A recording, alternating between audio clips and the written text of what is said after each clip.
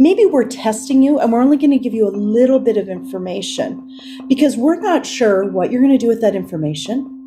Are you quickly going to call child protection? Who else is going to know about this information that I share? Welcome to Radical Nurse Talk, a podcast that explores nurses' communication in serious situations and illness as a radical act of care. I'm your host, Patricia Strachan. No matter who you are, a patient or a nurse, you bring your history to all encounters.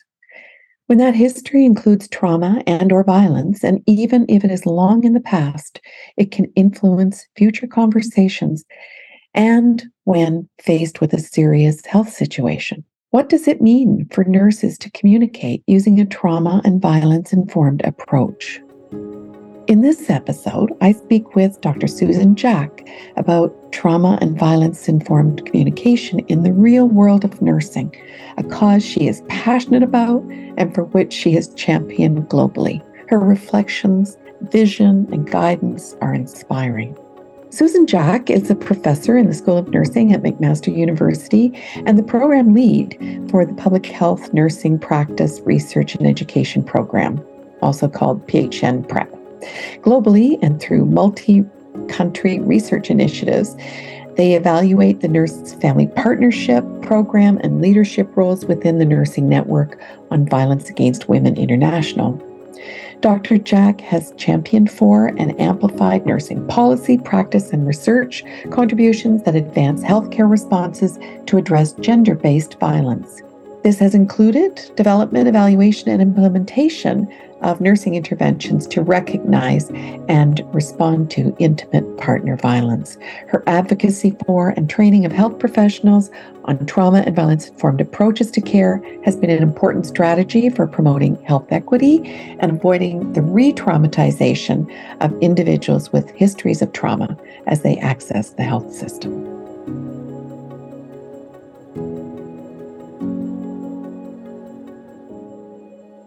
I'm so glad to have this opportunity to talk to you. I know that you're speaking in all sorts of venues across the world about these issues, and I'm thrilled to be able to talk to you about some of them today. Can we start with you telling me how it was that you became interested in trauma and violence-informed communication in nursing practice? Thank you, Pat.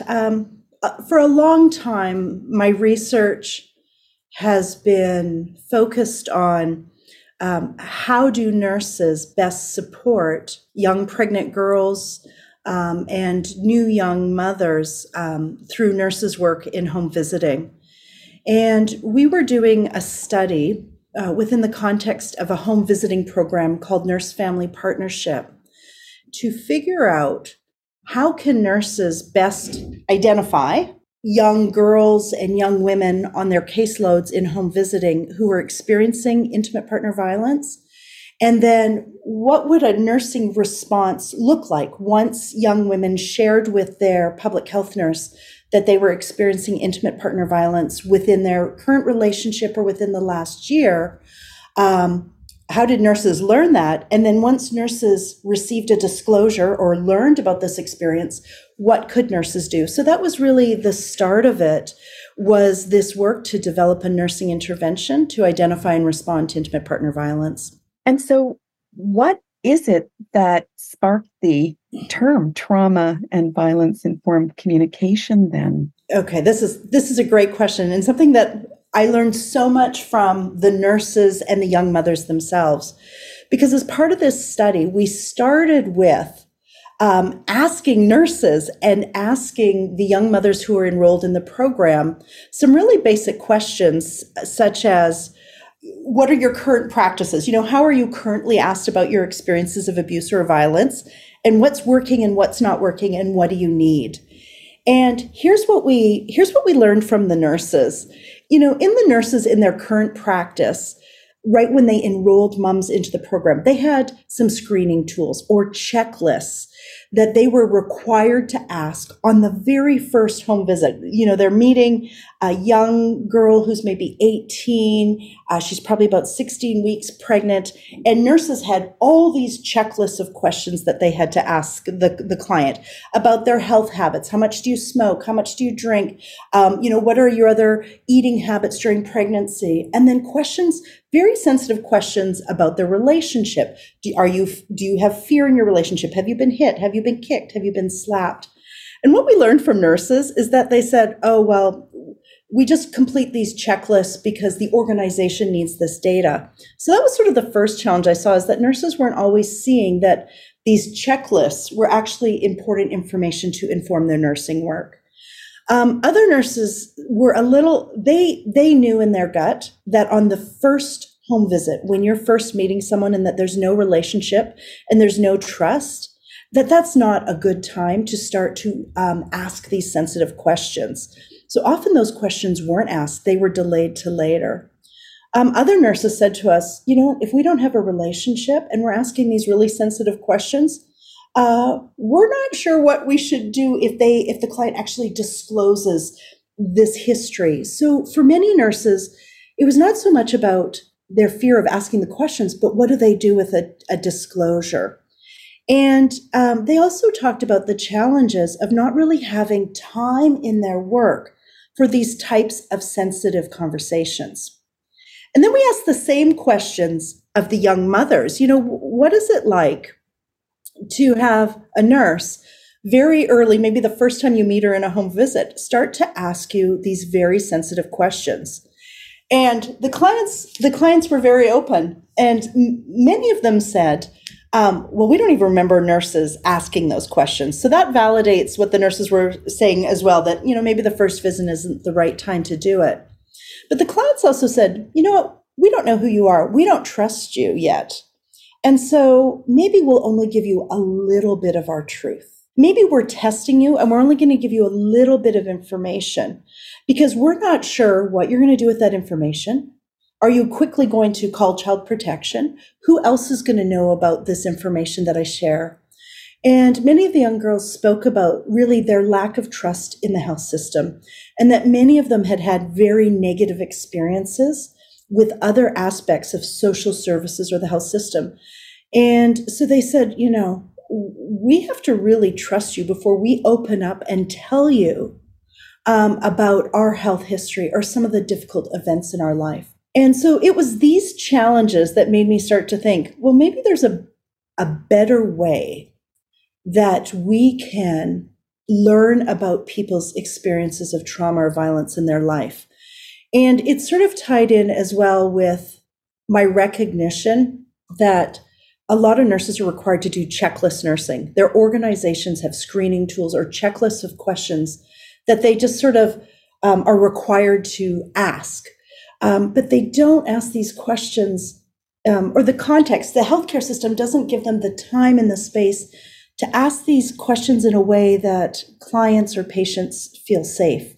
So it was really seeing, these problems of clients, not trusting and not feeling safe yet to share information, and nurses really talking about the challenges of checklist nursing that made me go, okay, there has to be a better and different way for us to do assessment. And that got me to trauma and violence informed care. Can you explain how it's come to be that it's been trauma and violence informed? So I've understood about trauma informed communication and care, and I'm hearing violence added. So are you able to talk about that? Yes. So certainly this concept of trauma and violence informed care is an evolution of that concept of trauma informed care. And this has been a term that has been developed and evolved by researchers in Canada. Trauma and violence informed care, the purposeful addition of the V into that phrase, means that we focus our attention and recognize that forms of violence, particularly interpersonal violence, such as experiences of intimate partner violence, elder abuse or the abuse of elders, experiences of maltreatment in childhood, are a very specific form of trauma and a very common form of trauma. It gives us the opportunity to raise awareness, to recognize that many people experience interpersonal violence across their lifespan. You know, when we look at general prevalence rates, typically about 30% of adults will report that they experienced maltreatment in childhood. Globally, about 1 in 3 to 1 in 4 women will report experiences of intimate partner violence across their lifespan. So that's the first thing that the V does by adding it there, is it draws attention to healthcare providers that interpersonal violence is a very common form of trauma. The second thing that it does, and this is where I think of the little v and then the big V, when we purposefully put the V into that term, trauma and violence informed care, it also requires us to recognize that many individuals that we work with experience structural or systemic violence, which can mean that when they engage with systems, with our healthcare system, with social services, systems that ideally should be set up to provide supports and help and care to individuals, but many of these systems actually cause harm to individuals. That when individuals engage with social services, with social benefit systems, with housing systems, with the healthcare system, that they experience discrimination. They experience racism. Maybe their concerns are dismissed or belittled. And I find it highly ironic, I don't know if that's the right word, that we have many systems that are set up to improve their health outcomes. People come to the health system when they need help. But for many people, and in particular for people with histories of trauma, including interpersonal violence, when they engage with systems that they do not experience as a safe system, where their cultural or their psychological or their physical safety is not prioritized, then there's a very significant risk that they may be re-traumatized. They may be harmed by the very act of coming into our system. So that's, where the V is. It really allows us to draw attention to these realities in our world, that many people have experienced trauma, and that trauma can occur at an interpersonal level, but that we also need to be so attentive that our systems can be traumatizing and can cause harm. And that's the whole goal of promoting organizations and individual providers to start to think about their work from a TVIC or trauma and violence informed approach to care lens. It really allows us to start to reframe our thinking. And there's 4 main principles of TVIC. And the first one is, how do we support both organizations and individuals just to be trauma aware? And I often think about TVIC as sort of the new universal precautions. This is a way of working with all of our clients. We should approach all of our clients or patients and colleagues in this way. And the first principle is about being trauma aware. And that means that we understand that experiences of trauma and violence influence and impact people's lives and how they think, feel, and behave. And at the simplest level, exposure or experiences to trauma, whether it's being someone who's a newcomer to Canada and they had been a refugee living in a war-torn country, or working with individuals who have or who are living in a relationship characterized by violence and coercive control, whatever is the source of trauma, that results in traumatic stress. And that changes people's brains. And that changes how they think, they feel, and they behave. And being trauma aware means if I'm a nurse and I see a client start to become very defensive, maybe they start to stand up, they're a little bit angry, or they're yelling, that defensive mode, fighting back a little bit. If I'm working from a TVIC lens, I start to go, whoa, I wonder what's happened to this person in their past. It looks like they are moving into behaviors that are protective, either that fight or flight or freeze or fawn. It looks like some of these behaviors are actually their body responding to a threat. Maybe there's something in this clinical environment where they don't feel psychologically or physically safe. And so I quickly need to start to think, I wonder what's happened to them in the past, and how do I quickly start to create an environment that's more safe?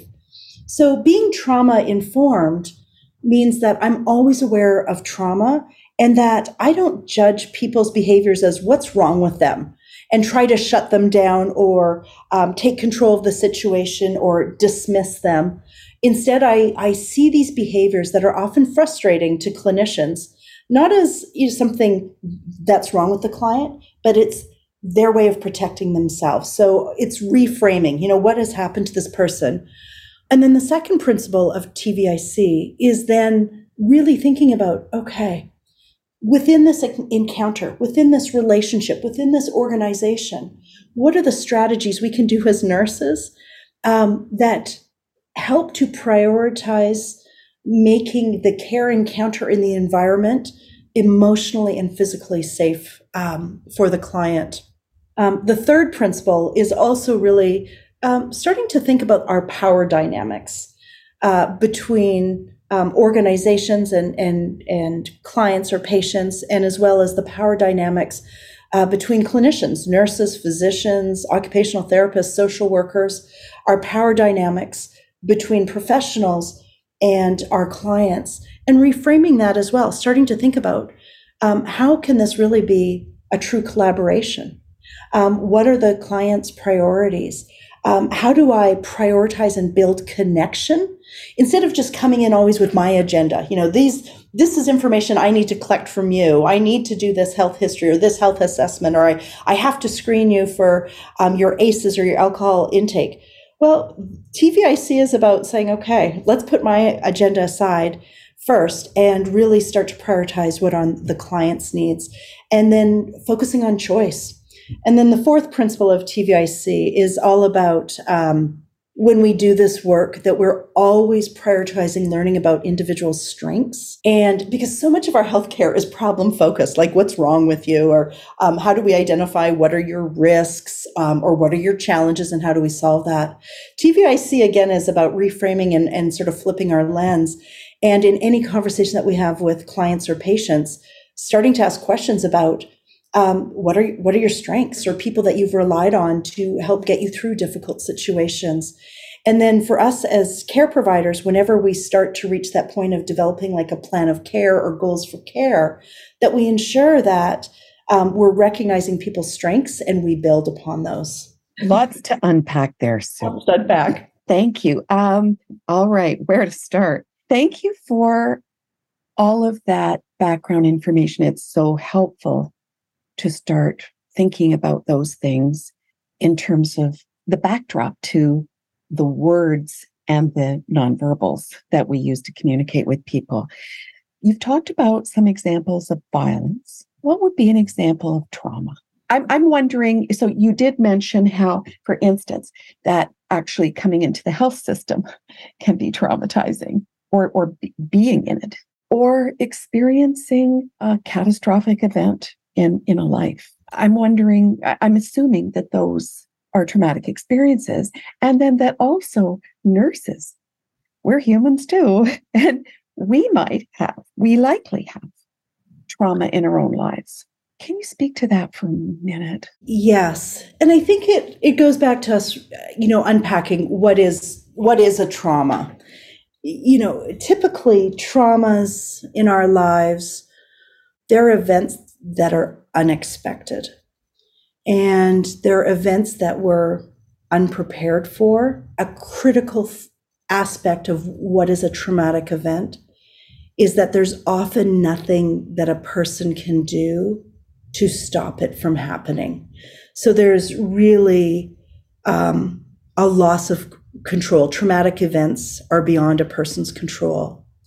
And the other thing when we're thinking about trauma is that it's an individual's experience of an event. We could have two individuals that are exposed to an event, maybe a horrific car accident. And their perceptions and experiences of that event could be very different. Someone could witness or be a first responder to a horrific car accident and process it, recognize that there were injuries to individuals, and walk away and acknowledge this was a horrible event, but it doesn't impact them personally for the long term.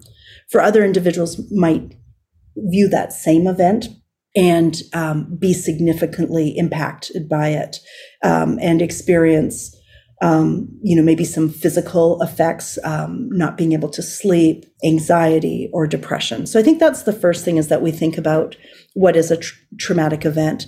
And there's many different types of traumatic events. There are those types of interpersonal violence, interpersonal trauma that occurs within interpersonal relationships. And I've given those examples. The common ones are, experiences of child abuse or intimate partner violence or the abuse of elders. But for many people in our society, there is also situational events that result in toxic stress or traumatic stress. And that may be growing up in chronic poverty, experiencing homelessness, being part of a natural disaster, working in a healthcare environment where there's moral distress or vicarious stress, which is often, and particularly now what we're hearing healthcare professionals speaking about, that this impacts their health. And then there's also forms of historical trauma. So we think about individuals in Canada, Indigenous communities that continue to live with the historical and traumatic impacts from the 60s scoop, or from generations of family members living in residential schools. So that's a bit of understanding of what traumatic events are. And I'm sorry, Pat, you're going to have to repeat your question. That's okay. You did answer my question. But I'm also thinking back to your earlier comment about universal precautions. And it seems to me, based on what you've just said, we need to be walking in the world recognizing that we're all, or many of us, are traumatized by something, that's more the rule than the exception, that there's often things in people's lives. And yet, then the irony, it seems to me, that here we are expecting therapeutic and excellent communication by nurses in environments that aren't terribly conducive to those sensitive conversations. And so I guess maybe we need to talk about, like, what do we do with that? So how do we approach it? Maybe you can explain. I'm interested in the physiologic reaction that you were talking about that happens while we're with a person. It could be after, or it could be a long process. Can you explain, because those things are impacting how we relate to people? Yeah, absolutely. So individuals who've had experiences of trauma, as I mentioned earlier, over time, when the brain is bathed with cortisol, it does change how their brain functions.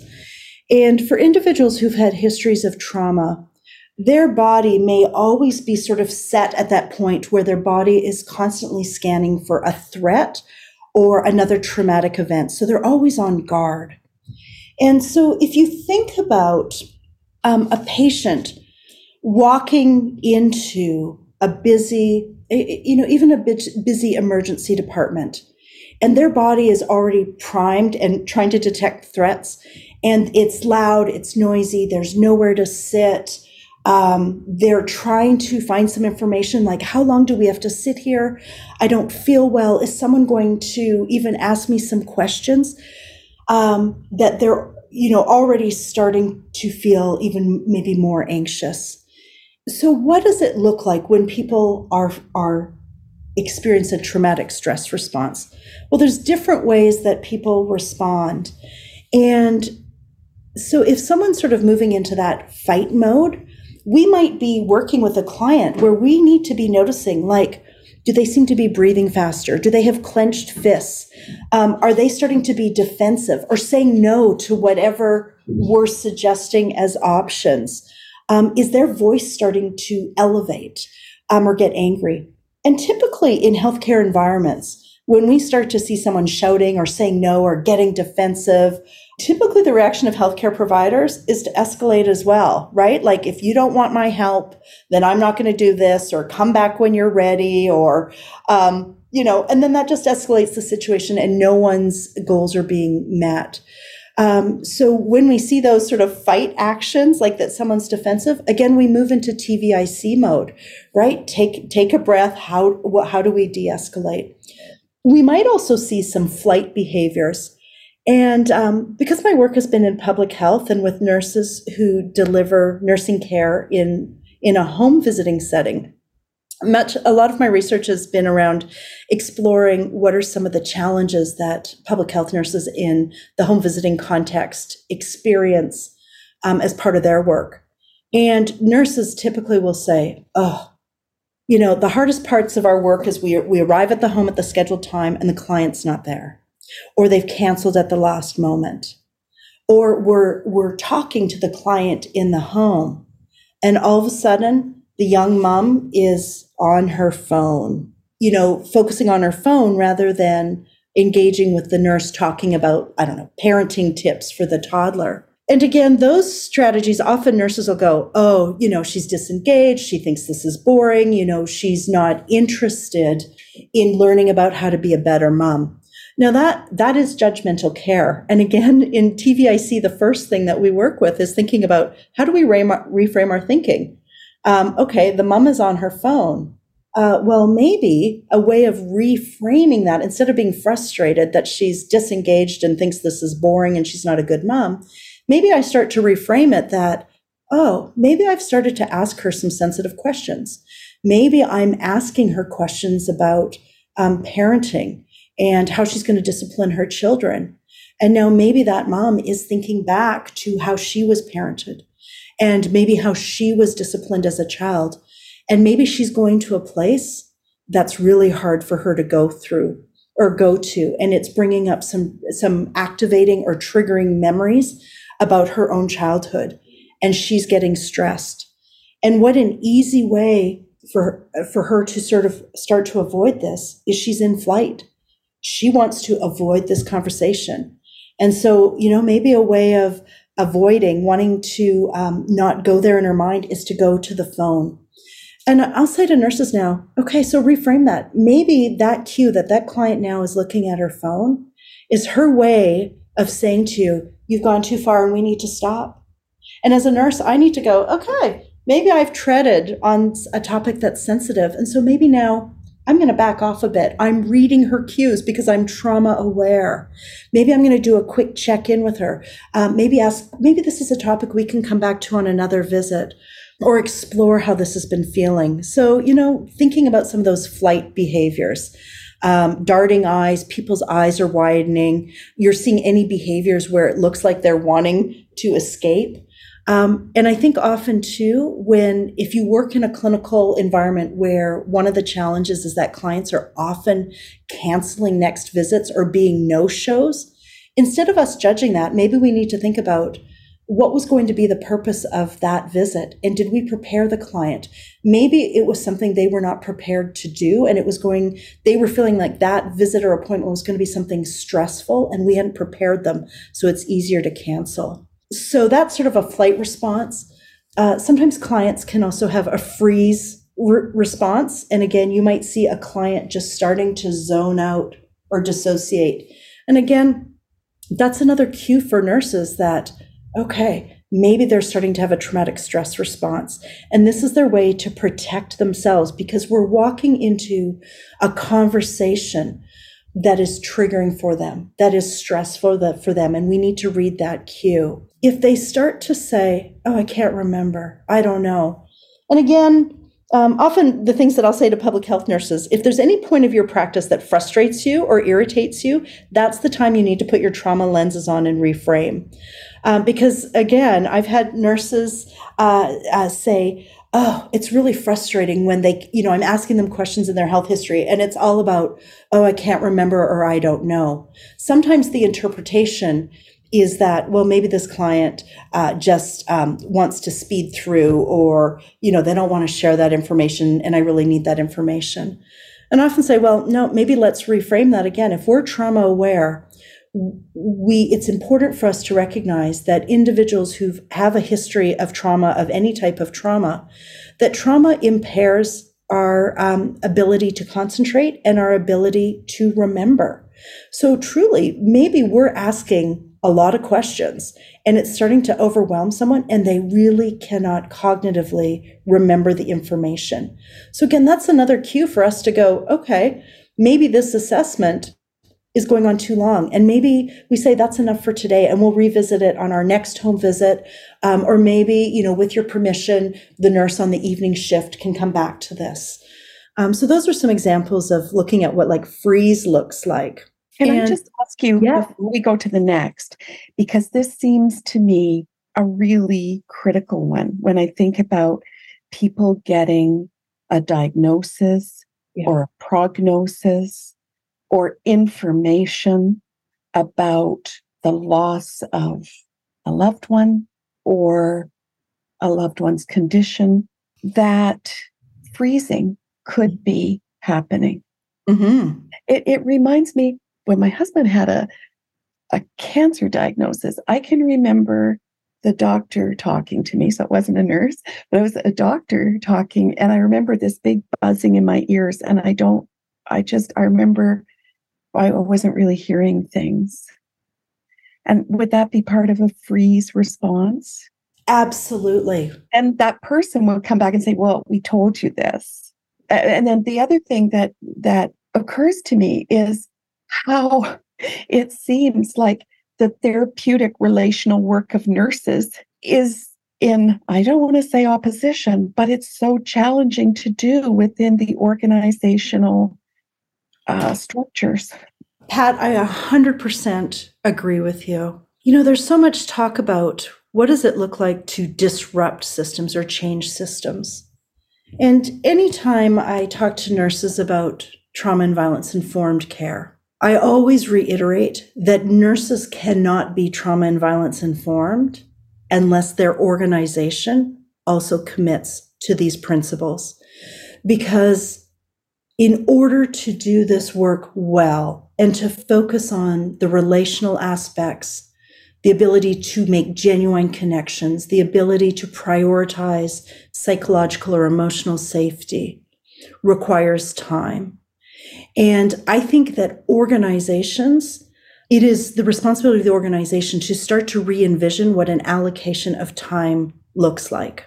That's a big shift for organizations, because I think many of our practices, our assessments, our procedures, how we tell people about bad news is set up for the efficiency of organizations and clinicians. We have a lot of people to see, a lot of, diagnoses to give if you're in medicine, a lot of education to give. We have a lot of check boxes to say, we did this assessment, we gave this education, this person has this diagnosis, we've given this referral. Great, that's efficient for systems. And clinicians can say, well, we did what we're supposed to do and what the checklist requires us to do. But the longer I do this work, I think, well, to what end? Great, we did what we were supposed to do that's on the checklist. And we pushed people through the system and we gave people referrals. But to what end? Is it making a difference? There's some research that suggests that approximately 70% of referrals don't actually make it all the way to fruition. Like when a nurse or physician or social worker just says to a client, here's a phone number or here's a referral for you to follow up for mental health supports. People don't follow up on those because those are really complex processes and require active system navigation. So I do think that there's a responsibility for organizations to revisit how time is used. How do we provide scheduling and spacing for clinicians to recognize that the sharing of a difficult diagnosis, as the example that you've given, in the work that I do, often, some of the difficult work is maybe when a public health nurse observes or suspects that there's child maltreatment, and they have a responsibility, a legal requirement to report to child protection. That's difficult work. And how do you talk to a mother about that? How do you prepare them? How do you engage them in the process? We need to give people the time to build the relationships, to do this work well. And of course, every organization will say, well, we don't have time. And I always think, well, where do you want to invest your time? Because we can continue to walk through systems where we do these checklist approaches, where everything gets done. We've given the diagnosis, we've given you the health education, we've handed you some pamphlets, and we've given you a referral onto the next spot. But the reality is, what happens if as soon as someone heard that diagnosis of cancer or of difficult news, they froze and they heard nothing else? And they don't retain the information on even how to follow up on the referral now to another oncologist or whoever the next specialist is.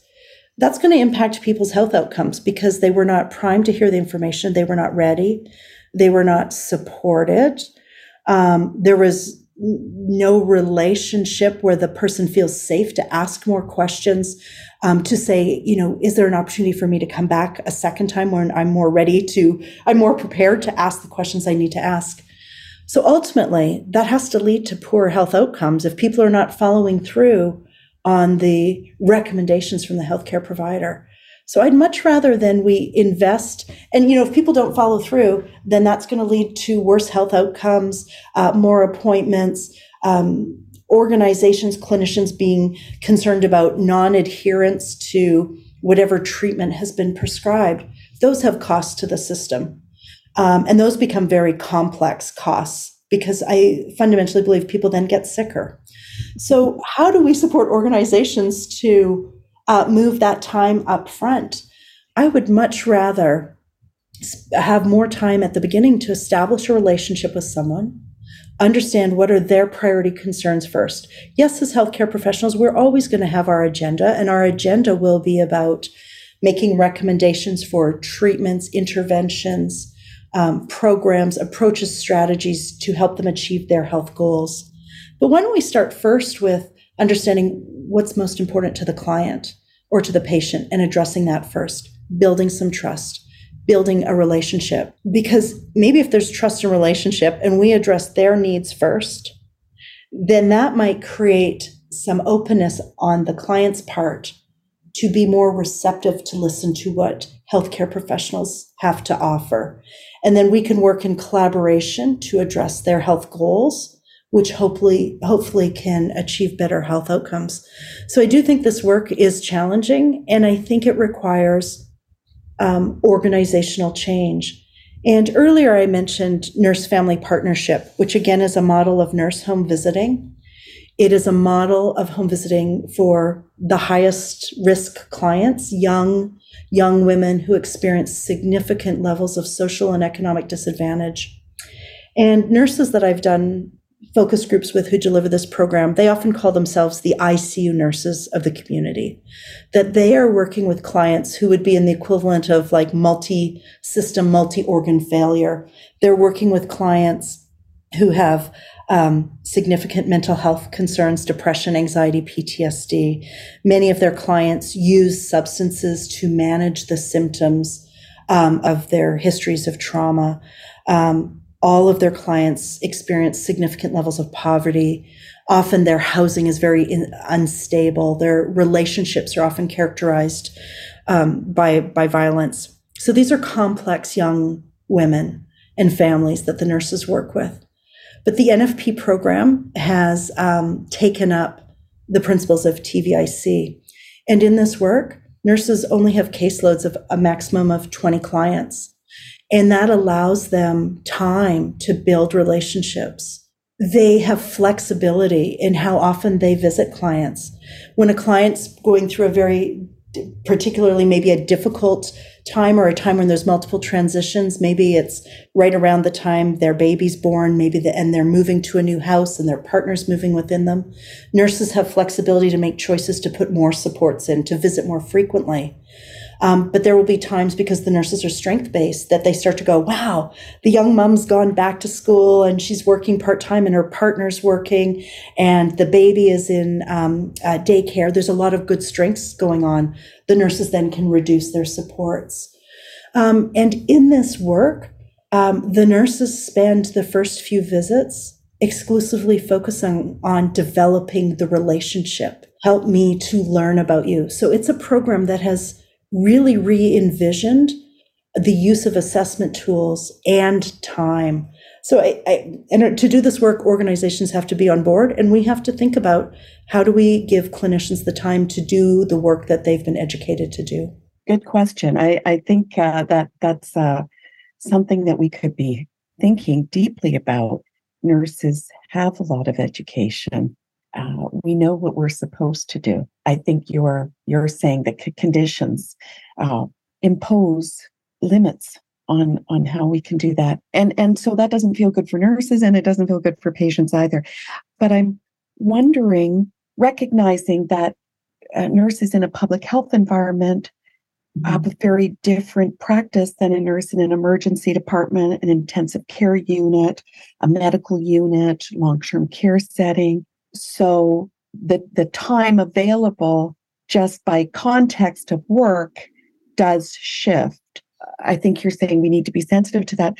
I'm wondering if there are any particular words or phrases that you associate with a trauma-informed approach to talking with patients or clients and their families. I think I've heard some of those things. Like what happened, or maybe that's a question we're asking ourselves, what happened to you, not what's wrong with you, or tell me about what's important to you today. Yeah. Does anything come to mind? I know you can't script us, but What is it that it looks like in practice? Okay, the first thing is being trauma aware, and again, reiterating that point, that as you see behaviors that start to niggle at you or make you feel a bit frustrated, to quickly think, this person is stressed and does not feel safe. It's a best guess. 70% of people, global estimates are that 70% of people have experienced one traumatic response or one traumatic event. So quickly to recognize that when we see an escalation of those behaviors, that maybe there's a good chance the person that we are working with in any of those settings is starting to not feel psychologically or physically safe. So what do we do? A really powerful question is to ask in any circumstance, have you had any life experiences that you feel have impacted your health and well-being? And can you share with me how these experiences have affected you? And even during COVID, I went back and worked as a nurse in the vaccination clinics. And very often, many people are scared of needles or have had difficult medical procedures with IVs, and they walk right up to that chair. And I can see that they're anxious, stressed. They move their chair away from me. And as a nurse immunizing, I have less than 5 minutes. So even in that context of a very short encounter, as soon as I was reading those body cues, and it's always about reading body language and being aware of your own body language, instead of going to my checklist of questions around, do they have a fever that day or what are their allergies? I'll get to that. But I might even have on those days started with a question around, tell me about some of your past experiences with pokes or with immunizations. And what were those experiences like for you? And what made it easier for you? And all of a sudden, you just see someone go, oh, this nurse recognizes that this is hard for me. And I'm asking also, what made this easier for you in the past? Because immediately they right away might say, I just need to lie down, or can someone hold my hand? Great, they've just solved the problem.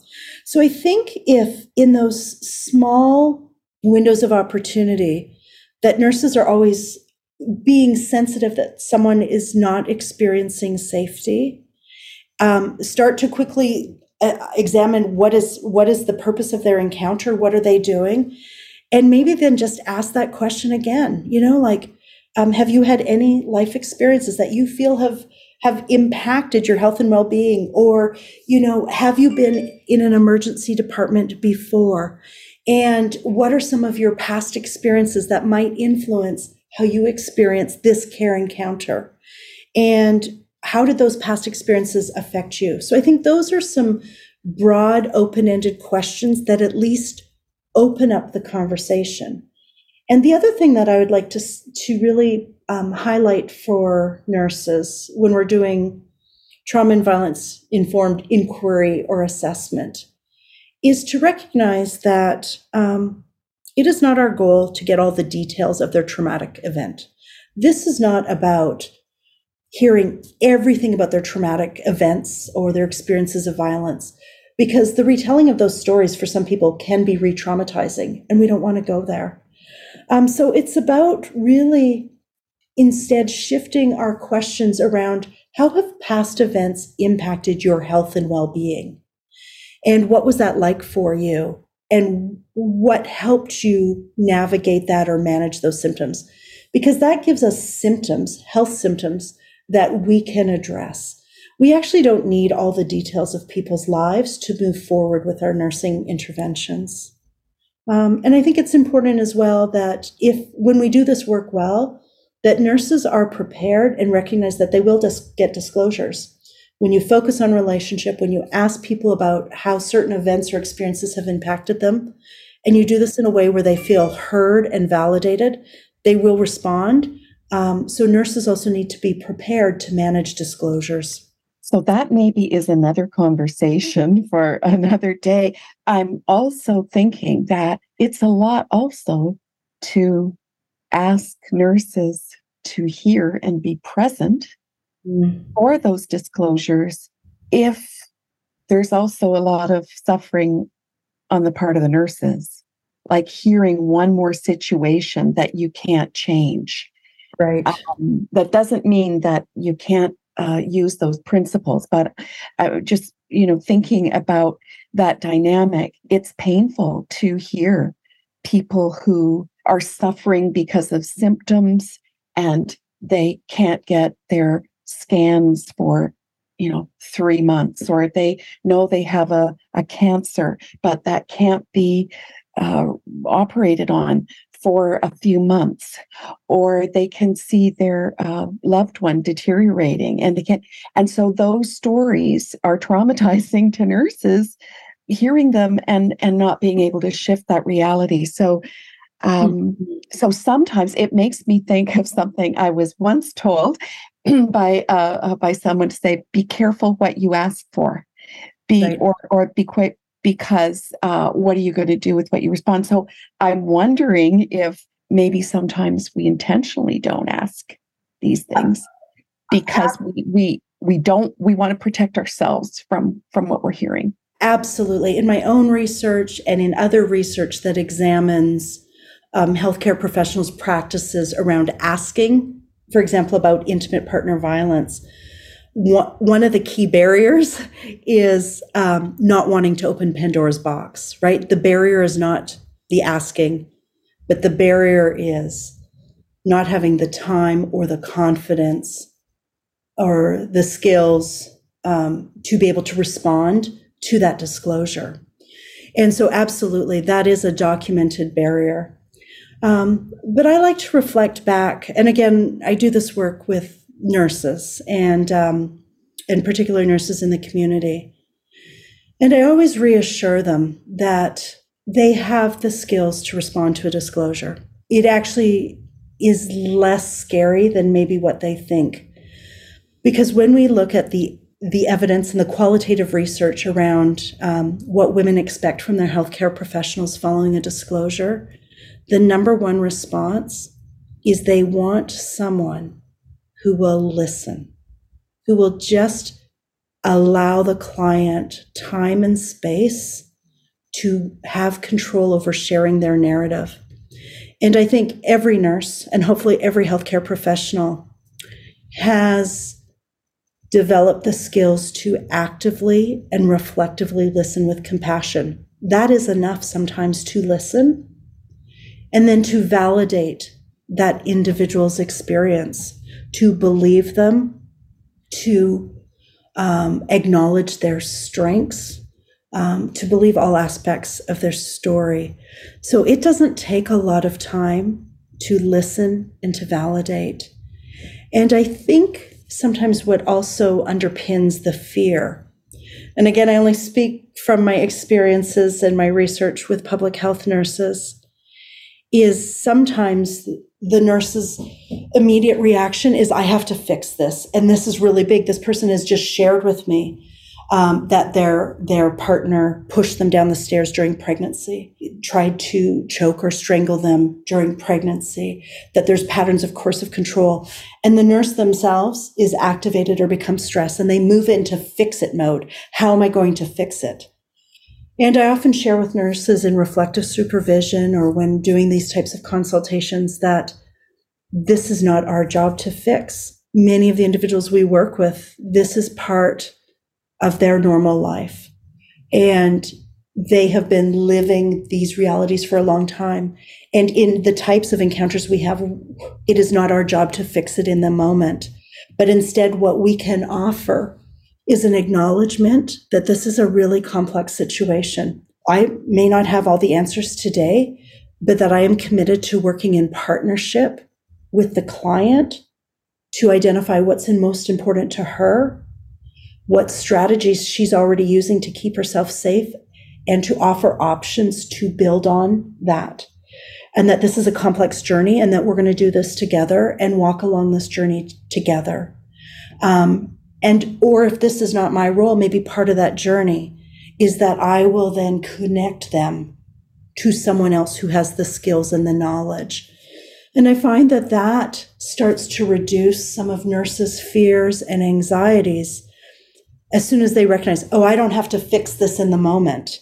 My job is to listen, to validate, to acknowledge, just to acknowledge the complexity of the situation, to identify that the individual has some strengths that we're going to build on, and that if it's not my job to intervene, but there's someone else who has more specialized skills, then maybe it's my job to do that warm referral and actively support that connection.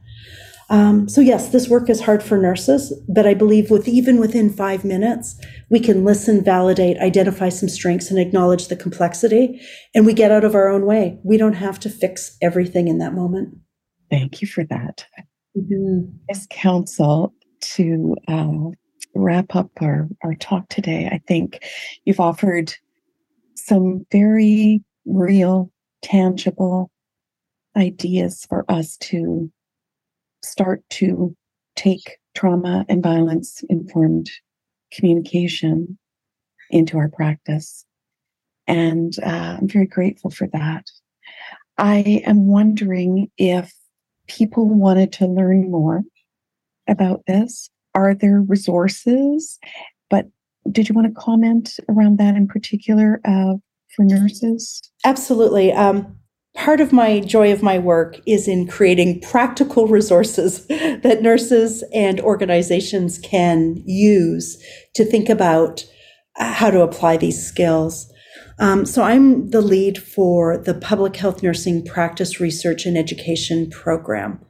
And we have developed a set of resources that we've developed them for public health nurses, but in my experience, they're really relevant to any clinicians that work with people on common challenges in practice. And all of our resources related to, for example, how to de-escalate if someone is anger and return to a place of safety, how to respond to disclosures of trauma. We've developed these resources, and one of our principles in developing these is to ensure that all of our technical resources are underpinned by TVIC principles. Also through PHN Prep, we have developed an e-learning module for trauma and violence informed care in public health. And it's a specialized module that follows a series of excellent e-learning modules on the foundations of trauma and violence informed care that have been developed by my colleagues who are part of Equip Health. So I will give you all of these links. These are free e-learning modules. And then I'm also part of the Gender Trauma and Violence Knowledge Incubator. And again, we have developed a number of resources for clinicians and organizations on how to do TVIC, both at the individual and the organizational level, including strategies to assess your organization's readiness to do this work. What does it mean to do a trauma walkthrough, to walk through your organization, identify with clients or patients, what types of elements within the environment might be stressful. So I will share those resources with you. And just this year, we have two of my colleagues, Nadine Wathen and Colleen Varco, have edited a new handbook called Implementing Trauma and Violence-Informed Care. And it's just been published this year by the University of Toronto Press. And it's a series of chapters with case studies and strategies for different sectors, from police to health, to public health, to education, on how to practically apply these strategies in practice. Thanks so much for those. We'll make those available. And thank you for sharing so much of your work and ideas and passion for making a difference in the relational work that nurses do. And thank you, Pat, for creating the space for us to have these conversations, to think about how nurses can nurse in a way that I believe most nurses want to. Any nurses I speak to, when they're given opportunities to practice at their full scope of practice and prioritize the relationship with their client, have such satisfaction with their work. So I think things need to change, and I appreciate this opportunity to think about what that could look like. Thanks for listening. You can reach me or information about this episode on our website, www.radicalnursetalk.com. The producer-editor of this podcast is Jeremy Ramos-Foley, social media by Amy Strachan. And if you'd like to support the show, please rate, review, and subscribe. Join me next week for more Radical Nurse Talk. In the meantime, have a radical conversation in your practice. It can change lives.